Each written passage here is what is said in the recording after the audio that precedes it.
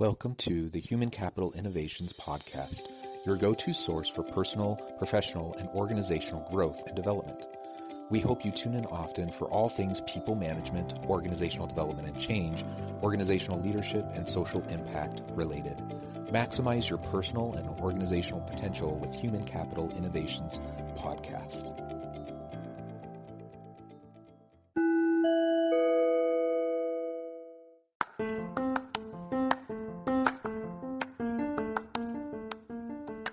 Welcome to the Human Capital Innovations Podcast.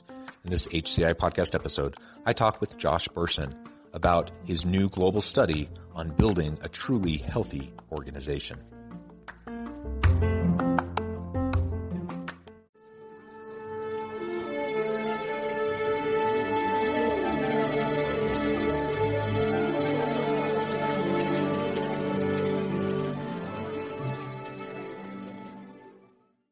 Josh Bersin, welcome back to the Human Capital Innovations Podcast. Thank you, Jonathan. It's great to be here again. Yeah, it's great to have you back. I'm so excited to talk about this new report that's coming out on Monday, your new global study on building a truly healthy organization. So we'll be exploring that together today. But also we're going to talk about the New York Times story the other day about Amazon and some of the problems related there in terms of vulnerable workers and leave and just all sorts of challenges that they're facing at Amazon and what they need to be doing, to build a more truly healthy organization in line with what you found in your report. Right. As we get started, I'll just share Josh's bio with everybody. Josh Bersin founded Bersin and Associates in 2001 to provide research and advisory services focused on corporate learning. He expanded the company's coverage to encompass HR, talent management, talent acquisition, and leadership, and became a recognized expert in the talent market.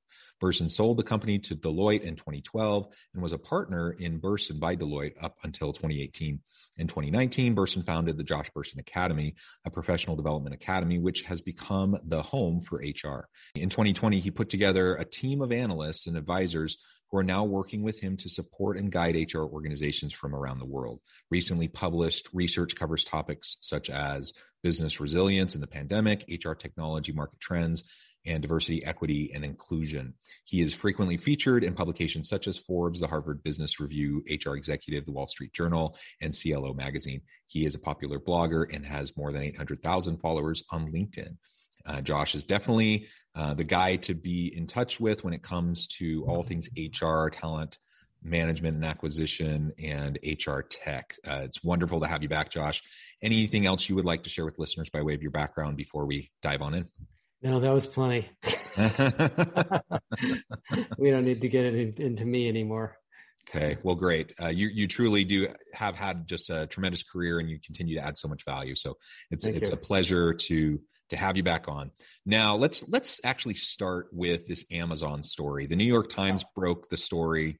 Frame that up for us. What is the issue there, and what will Amazon need to be doing about this? Okay, well, I'm not personally familiar with the stories that they reported, but I have to believe they're true.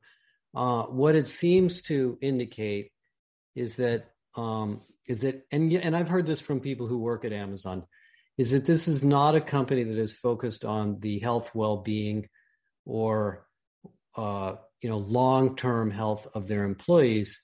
They've been focused on customers at the expense of everything else. Now, those of us that are all Amazon users have benefited from that.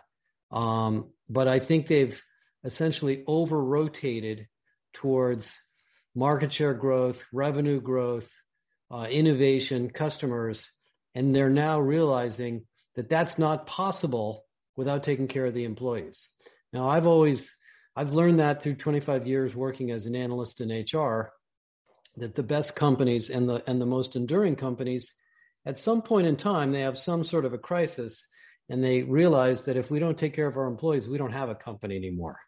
And I think Amazon is coming to that conclusion slowly. I mean, I think when Jeff Bezos was promoted to chairman, he did make a funny comment, saying, maybe we should become the best employee company, as if he was just sort of thinking about it for the first time, which was very sort of entertaining for me. But, the fact that they have unions, that they have lawsuits, they haven't been paying their taxes. There's no excuse for this. And I did see some comments from some people saying, well, it's a big company, it's hard to manage. That's not true. They've done a really good job of getting, the box of diapers to your house within 1 minute of the time you're supposed to be there. And exactly, they can do HR too. They just chose not to do it. Stitching together HR technology is totally doable. They have Amazon Web Services, plenty of IT people. There's no excuse for not doing this well. So I think it's a little bit of an indictment of their investment in the people side of their business. And again, I have no direct relationship with Amazon execs, but I think there's going to be a bit of a wake-up call there. And more over the next couple of years, they're going to realize they have to take care of people. And in the long run, it'll make them a better company. So that's my high-level perspective. Yeah, I really appreciate that. And I also don't have any direct connection with Amazon other than as a customer that enjoys their fast delivery. And, we do appreciate that, right? We appreciate the customer focus. It's a tremendous company that's innovated in so many ways, and they've added so much value, and that's wonderful. But I also agree with you that there's really no excuse. If they can do logistics the way they do logistics, if they can do all the technology the way they do it, certainly focusing on the HR tech, the people tech, and the experience of employees in the workplace is something within their range of what they can do. Well, a good example, let me give you, Jonathan, an example that I think is an analogy to this. One of the company I've spent a lot of time with over the years is UPS. UPS is in a business, parts of UPS's business are very similar to Amazon. And UPS is a very old company. UPS originally was a horse and buggy company. And UPS is a very people-centric culture. And if you've ever met a UPS driver, with the brown shorts on or whatever they're wearing, I'll bet you found them to be a wonderful person who had a nice conversation with them. They have managed to build an incredibly successful company, taking very good care of their people. They're not perfect. Nobody's perfect. You don't have to be hard on people to get things to the customer on time. Also, I would challenge this idea that Amazon is the lowest cost provider. They're not. The price of Amazon products are no longer the lowest. In fact, they're higher now than direct consumers. So they have the money to do this. They can pay people fairly. They're very profitable. They've got incredibly good technology people. I think this is just a culture issue they've got to come to grips with, that they're in the people business, whether they like it or not. Yeah, I agree. It's a bit of a mindset shift, a culture shift. The capabilities certainly are there, and they can do it. They just have to choose to do it. And so nothing like a nice New York Times article to get the attention of Bezos and the board. But, I'm not even sure it matters. I don't think the New York Times article makes that much difference. I think it really becomes an issue when the customers themselves say, I don't want to buy from you guys anymore. I don't feel good about this. I don't like the experience I'm having. And that's starting to probably happen. I would imagine they're starting to get that kind of messaging. Yeah, I think so. Wonderful. So that's a great example of really what you're talking about in this new report that's coming out on Monday. So why don't you give us a little bit of a teaser for that? Then maybe we can dive on into a few of the high level findings and recommendations that come from the research you've been doing. Yeah, so the name of the report is The Healthy Organization, and where it came from was back around 2015 or 2016, or even before then, I started getting inquiries about well-being. And I was at Deloitte at the time, and I had written an article called The Overwhelmed Employee. And this was long before the pandemic, and we were suffering from, our mobile phones had too many messages, we had too many emails, too many meetings, and people were kind of, looking for ways to get more sleep. Arianna Huffington's book had just come out. And so there was this big wake-up call in corporate America around the world that, we need to have a well-being program at work. But the well-being program was really in the compensation and benefits department, and it was looked at as a recruiting tool to get people to come to the company. Oh, we have unlimited vacation here. We have yoga classes here. We have free food. We have, whatever. And then you come to work there, but you find out you have all that, but you also have to work 80 hours a week. And you also have a boss who's breathing down your neck every night. So, companies started piling on more and more of these well-being benefits. And then, of course, the pandemic hits. So now we've got psychological health and coaching and resilience training and, more and more and more of this. In fact, it's a $60 billion industry just in the corporate side, to say nothing of the consumer side. So, being the inquisitive type of analyst I am, I said, to the research people, why don't we take a look at this? Because my gut tells me that the employee well-being solutions alone are not going to solve the problem. We've got to deal with management. We've got to deal with leadership, job design, performance management, diversity. All these things affect your feeling of health at work. So we did this big project, and we surveyed 800 or 900 companies. We asked them to evaluate their practices in a whole bunch of areas. We had almost 90 or 100 practices. And we actually found out, as I expected, that there are some companies, about 15%, that are thinking about this as a holistic strategy for health, the health of individuals, the health of teams. They look at it as a leadership discipline. They look at it in the way they manage people and the way they manage projects, the expectations that are set for growth and promotion. In other words, you don't have to work 90 hours a week to get promoted. In some companies, that's considered to be a badge of honor. In some companies, no. So those companies at the fourth level were extremely high-performing companies. These were companies that had 4 or 5, 6 times higher financial performance over a long period of time. They have great employment brands. They're very innovative, and people love to work there. And one of the things that I, believe for years I've found this is that these aren't companies that just happen to be really, really fast-growing companies.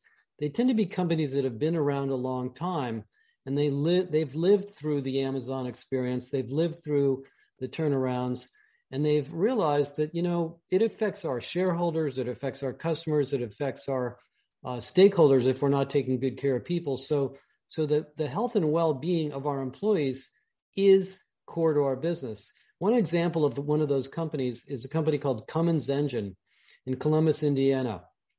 This is a company that makes diesel engines. Now they're making all sorts of electric things, motors and stuff. And they're very successful, huge company. And I went to visit them in Columbus, and it's one of the happiest companies I've ever met. They happen to have, medical centers in every major facility where they do business, where you can go to the medical center and get, drugs or diagnostics or whatever you need. And I asked them, why'd you do that? They said, well, because our employees need it. We don't really want them leaving the company to go to the doctor and wasting a lot of time. And the ROI to us is very, very high. And it helps us, understand what the issues are that our employees are dealing with. And, that company, if you look at their numbers over the years, has been a high-performing company for many, many decades and takes really good care of their people. They're also, by the way, a leader in diversity and inclusion. They're a leader in promoting women into leadership, all sorts of other things. So I wanted to frame this in a way that the well-being buyer would come to the realization that this is bigger than just adding a bunch of benefits to the benefits program. And that's really what the research is all about. As we try to take a more holistic approach to the health of our people, the members of our team, of course, there's the emotional and psychological health of our people. There's the physical health, of course. There's all these different components that we need to think about. And as you're conducting this research and reaching out to these 900 or so companies, what were some of the major findings that really stuck out to you that might inform the trajectory, of the way things go over the next couple of years? Yeah, I think there's sort of a break point. So at the bottom levels of this, companies do tend to buy a lot of tools, and they have a lot of benefits, and they have financial well-being, and they have sleep and behavioral health and all that stuff. And at the core of this, by the way, is employee safety. Level 1 is safety. do we have a safe workplace? And so that goes without saying. And if you're an oil company or a manufacturing company, that's kind of sacrosanct. But then you reach this point where you have all this stuff and the employees don't use it. And you have this, like I talked to the CHRO of a large healthcare provider the other day, and she said, we have every possible well-being benefit we could ask for. We have nap rooms, we have all sorts of great things. But the employees keep saying to me, I don't think you really care about me. I've been working 60 hours a week. I've got patients coming in, arguing with me about their masks. It's my work that's making my life difficult, not these benefits. And so, once you reach that point and you realize that the problem is bigger than the benefits and the well-being programs, you look at job design, you look at goals, you look at management behaviors, you look at facilities and offices and logistical things that are getting in people's ways. And those fall into the category more of employee experience issues.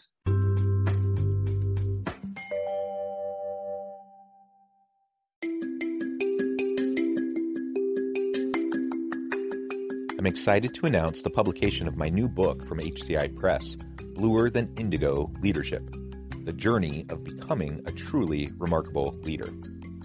Early in my adult life, I learned about an Asian proverb that translates as bluer than indigo.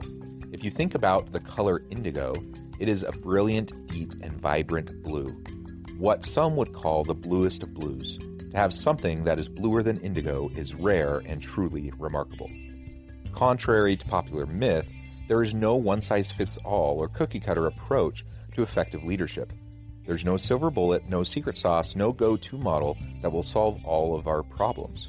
The truth is, great leaders have all had their unique strengths and flaws, and have all had to discover and then pave their own distinctive path in their life's journey to fulfill their leadership potential. Bluer Than Indigo Leadership will help you discover your own path and explore those ordinary, everyday actions that will help you respond to an uncertain future and produce extraordinary results for individuals, teams, and organizations.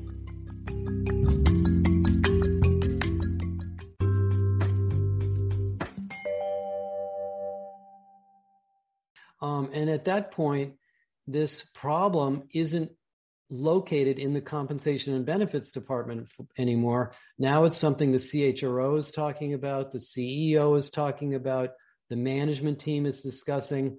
We're not sending emails on Friday afternoons or late over the weekend anymore and expecting people to come in on Sundays. I remember when I was at Deloitte, this is a funny story. Deloitte's a very high-performing company. People worked very hard. My first couple of years there was a very high turnover rate, and there was a bunch of projects to try to figure out why that was. So there was a well-being group that started up, and they started throwing out all these wonderful programs, but the retention rate really didn't change. And eventually somebody did a little study and found out the reason people were burned out was because they were leaving their homes on Sunday morning, getting on a plane, going to a client, getting there Sunday night, staying at the client Monday, Tuesday, Wednesday, and Thursday, flying home Thursday night, going to the office Friday, having an all-hands meeting on Friday, and then going home Friday night. And all they had for their families was Friday night, Saturday, and Sunday morning. And most of the people at Deloitte are in their 20s or 30s. They have young families. A lot of them are single. They were getting burned out. And, so the answer wasn't to sort of change the whole company. The answer was to create a flexible consulting model. So while I was there, Deloitte came up with a much more flexible operating model for consulting. And by the way, the customers were very happy. The customers said, we didn't want you guys here all week anyway. I don't know, weren't even sure why you guys were always around. So that is an example of, the type of thing that UPS does or pharmaceutical companies do to try to make the work itself healthy and the management experience around it. And it doesn't have to mean that less work gets done. It doesn't mean that people are going to goof off all day and sit around in the coffee shop and just hang out. It just means we're going to be better designers of the work, and we're going to think about the human issues from top to bottom. And I think the well-being industry is a bit of a fad. I mean, nothing against all these programs, but nobody can consume all this stuff. And even though people, you have this fancy app that wakes you up in the middle of the morning, every morning asks you how much sleep you got, that's nice. But why were you up the night before? Because your boss was breathing down your neck. I don't think the app knows that. So the software is getting better. Like Microsoft has some really nice tools that automatically create focus time on your calendar. There's a new technologies that do nudging that encourage you to slow down if you're doing work that appears to be going too fast. There's different technologies that are going to make this better. But right now, I think we have to just get out of this box of throwing well-being programs at employees and really thinking about what's going to make people productive and healthy at work. Yeah, and that's certainly been my experience in different organizations I've been a part of. There's always this long cafeteria list of items, all these different benefits that are provided, most of which are never really utilized by most employees. Right. But the company can say, look at everything we're doing and we do care about you. The reality, like you said, is that most people aren't using them. Most people don't really see them as important or relevant. And so what's really driving their overall health and their experience within that organization is the job design. It is right. the organizational culture. It's their interactions with coworkers and with their boss. Right. Those are the things that are going to matter the most. And so focusing on job design, like you said, I think is just so important. And if nothing else, this pandemic has demonstrated that a lot of kind of our old-fashioned notions and traditions around job design and the way work functioned in the office wasn't particularly effective or efficient or necessary, frankly. And so now we have a chance to really take a step back and to look seriously at this and figure out what's meaningful, what's important, what needs to continue. I suppose that there are times when we need everyone pitching in, coming in on the weekend, putting in long hours because we have, some looming deadline we have to be able to get it taken care of. But it's one thing to have that once every blue moon. It's another thing to have that as the normal expectation. And it does just wear on people. And ultimately, it shouldn't be a surprise to anybody if you have high turnover, if people aren't happy, if people aren't engaged. And just because they're sitting in the office for 60, 80, 90 hours a week doesn't mean they're productive for 60, 80, or 90 hours a week. Yeah. And in fact, there's just so much research showing how little of that time is actually productive time. So why don't we redesign the work in such a way that people can optimize their efforts and get things done, have good outcomes for the company, while still maintaining some semblance of work-life integration and balance that allows them to live a complete life. Mm-hmm. When that happens, people are going to be happy. They're going to be fulfilled. They're going to give more and better to the organization. No, I mean, I couldn't agree more. I think one of the things the pandemic did that was a positive is it gave us the freedom to do that, to allow people to work at home, to be more flexible, to be more forgiving, to say, okay, listen, if you can't come to the meeting, no big deal. We catch up later. I understand you have such and such going on at home. I mean, those are small things that make a huge difference. When people feel that the organization and their leaders care, they're willing to pitch in and put extra time in when it's needed. And the other thing is making work itself meaningful.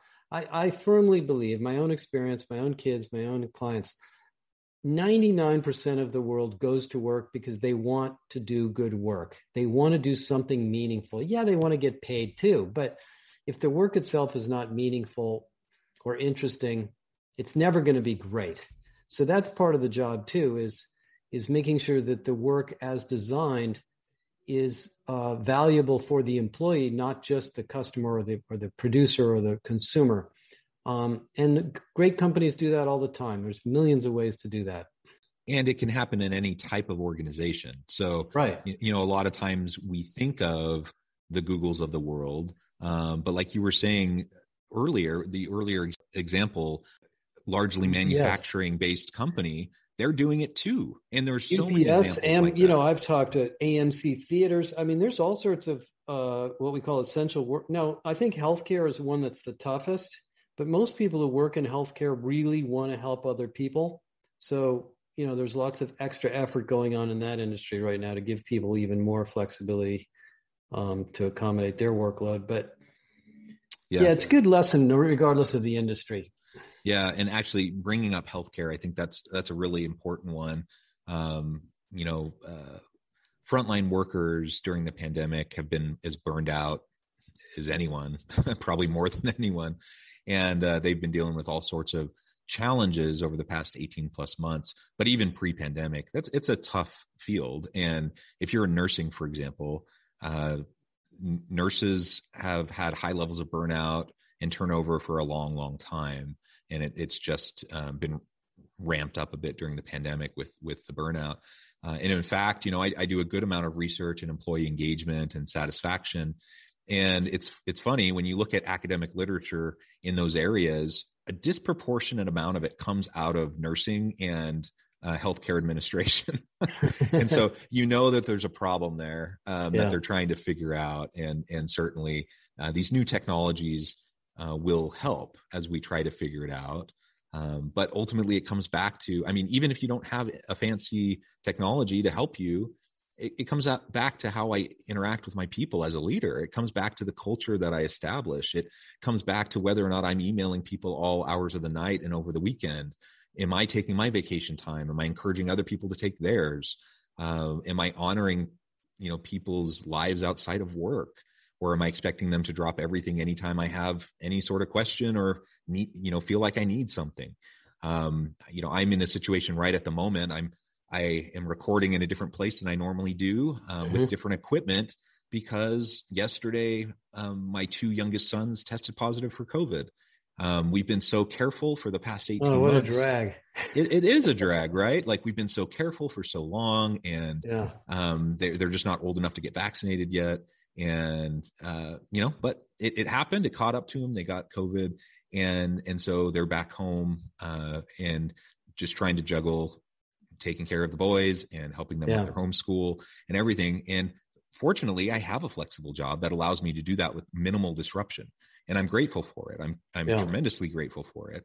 And I can only imagine if I was in a different type of occupation where ultimately I didn't have that level of flexibility. And so we just, there are some constraints around how we design work, depending on the industry, depending on the type of job.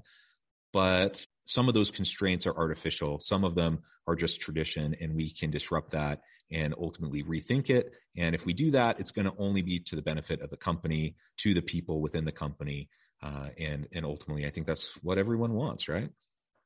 With all of that and everything we've been talking about, the other thing that really matters is just listening to people, just being a leader, a supervisor, a peer who cares about the person next to you. That goes a long way. Sometimes you can't solve the problem. Sometimes the work just has to get done. But if you feel like the people around you care and they're willing to do what they can to help you, that goes a huge way of making you feel better about your work.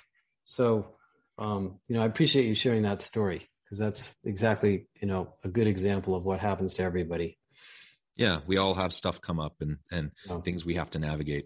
Well, Josh, it has just been a real pleasure to touch base with you again, to hear about this upcoming report. Tell us a little bit more about where people can find more about that report. Tell us a little bit more about the Josh Bersin Academy, and then give us a final word on the topic for today. Okay, well, if you go to joshbersin.com, it's all there. The report will be on the front page. It's called The Healthy Organization. You can just download it. Our academy is the world's best, largest, single only, maybe, professional development academy for all of HR. It's for HR professionals and HR organizations. We have spent a lot of time the last 3 years building a capability model around it so you can assess your capabilities and benchmark yourself against lots of other people as well as other organizations. And we would love to, to help any of you out there listening on any of these topics. And I would just say that, I think coming out of 2021, we're all a little bit tired of this. It's not over yet. But if we take care of ourselves and our organizations, things will be fine. And a year from now, we'll be in a whole new world, I hope.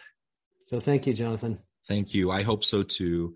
Again, it's always a pleasure. I encourage listeners to reach out, get connected, check out the new report, check out the Josh Bersin Academy, and all the great materials that are coming out of your team's work. And as always, I hope everyone can stay healthy and safe, that you can find meaning and purpose at work each and every day. And I hope you all have a great week.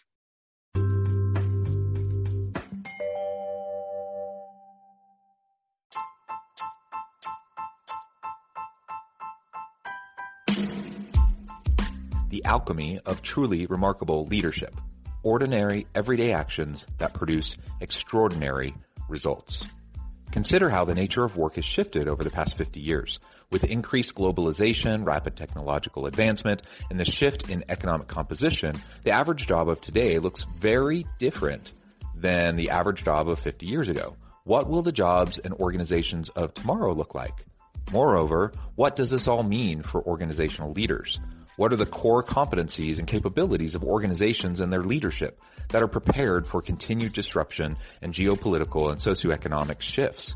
Regardless of what the future holds, increasingly, leaders need to be socially minded, data-driven, decisive, champions of talent, and disruptors of the traditional notions of leadership, teams, organizations, and work. The alchemy of truly remarkable leadership will help you to explore your own leadership competencies and capabilities and consider ways to apply and implement them into your workplace and personal life.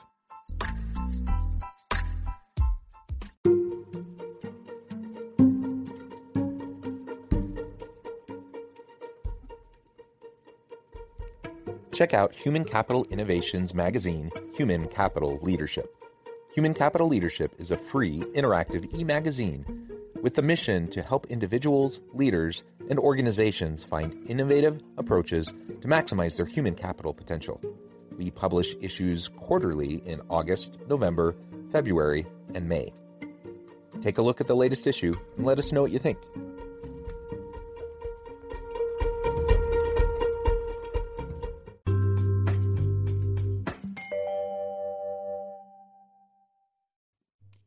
Thanks again for joining us for this episode of the Human Capital Innovations Podcast. I hope you stay healthy and safe and that you have a great week.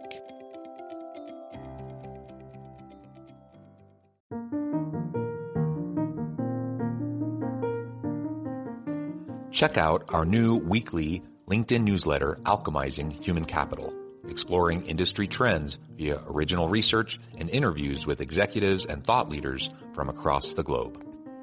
We look forward to having you join us.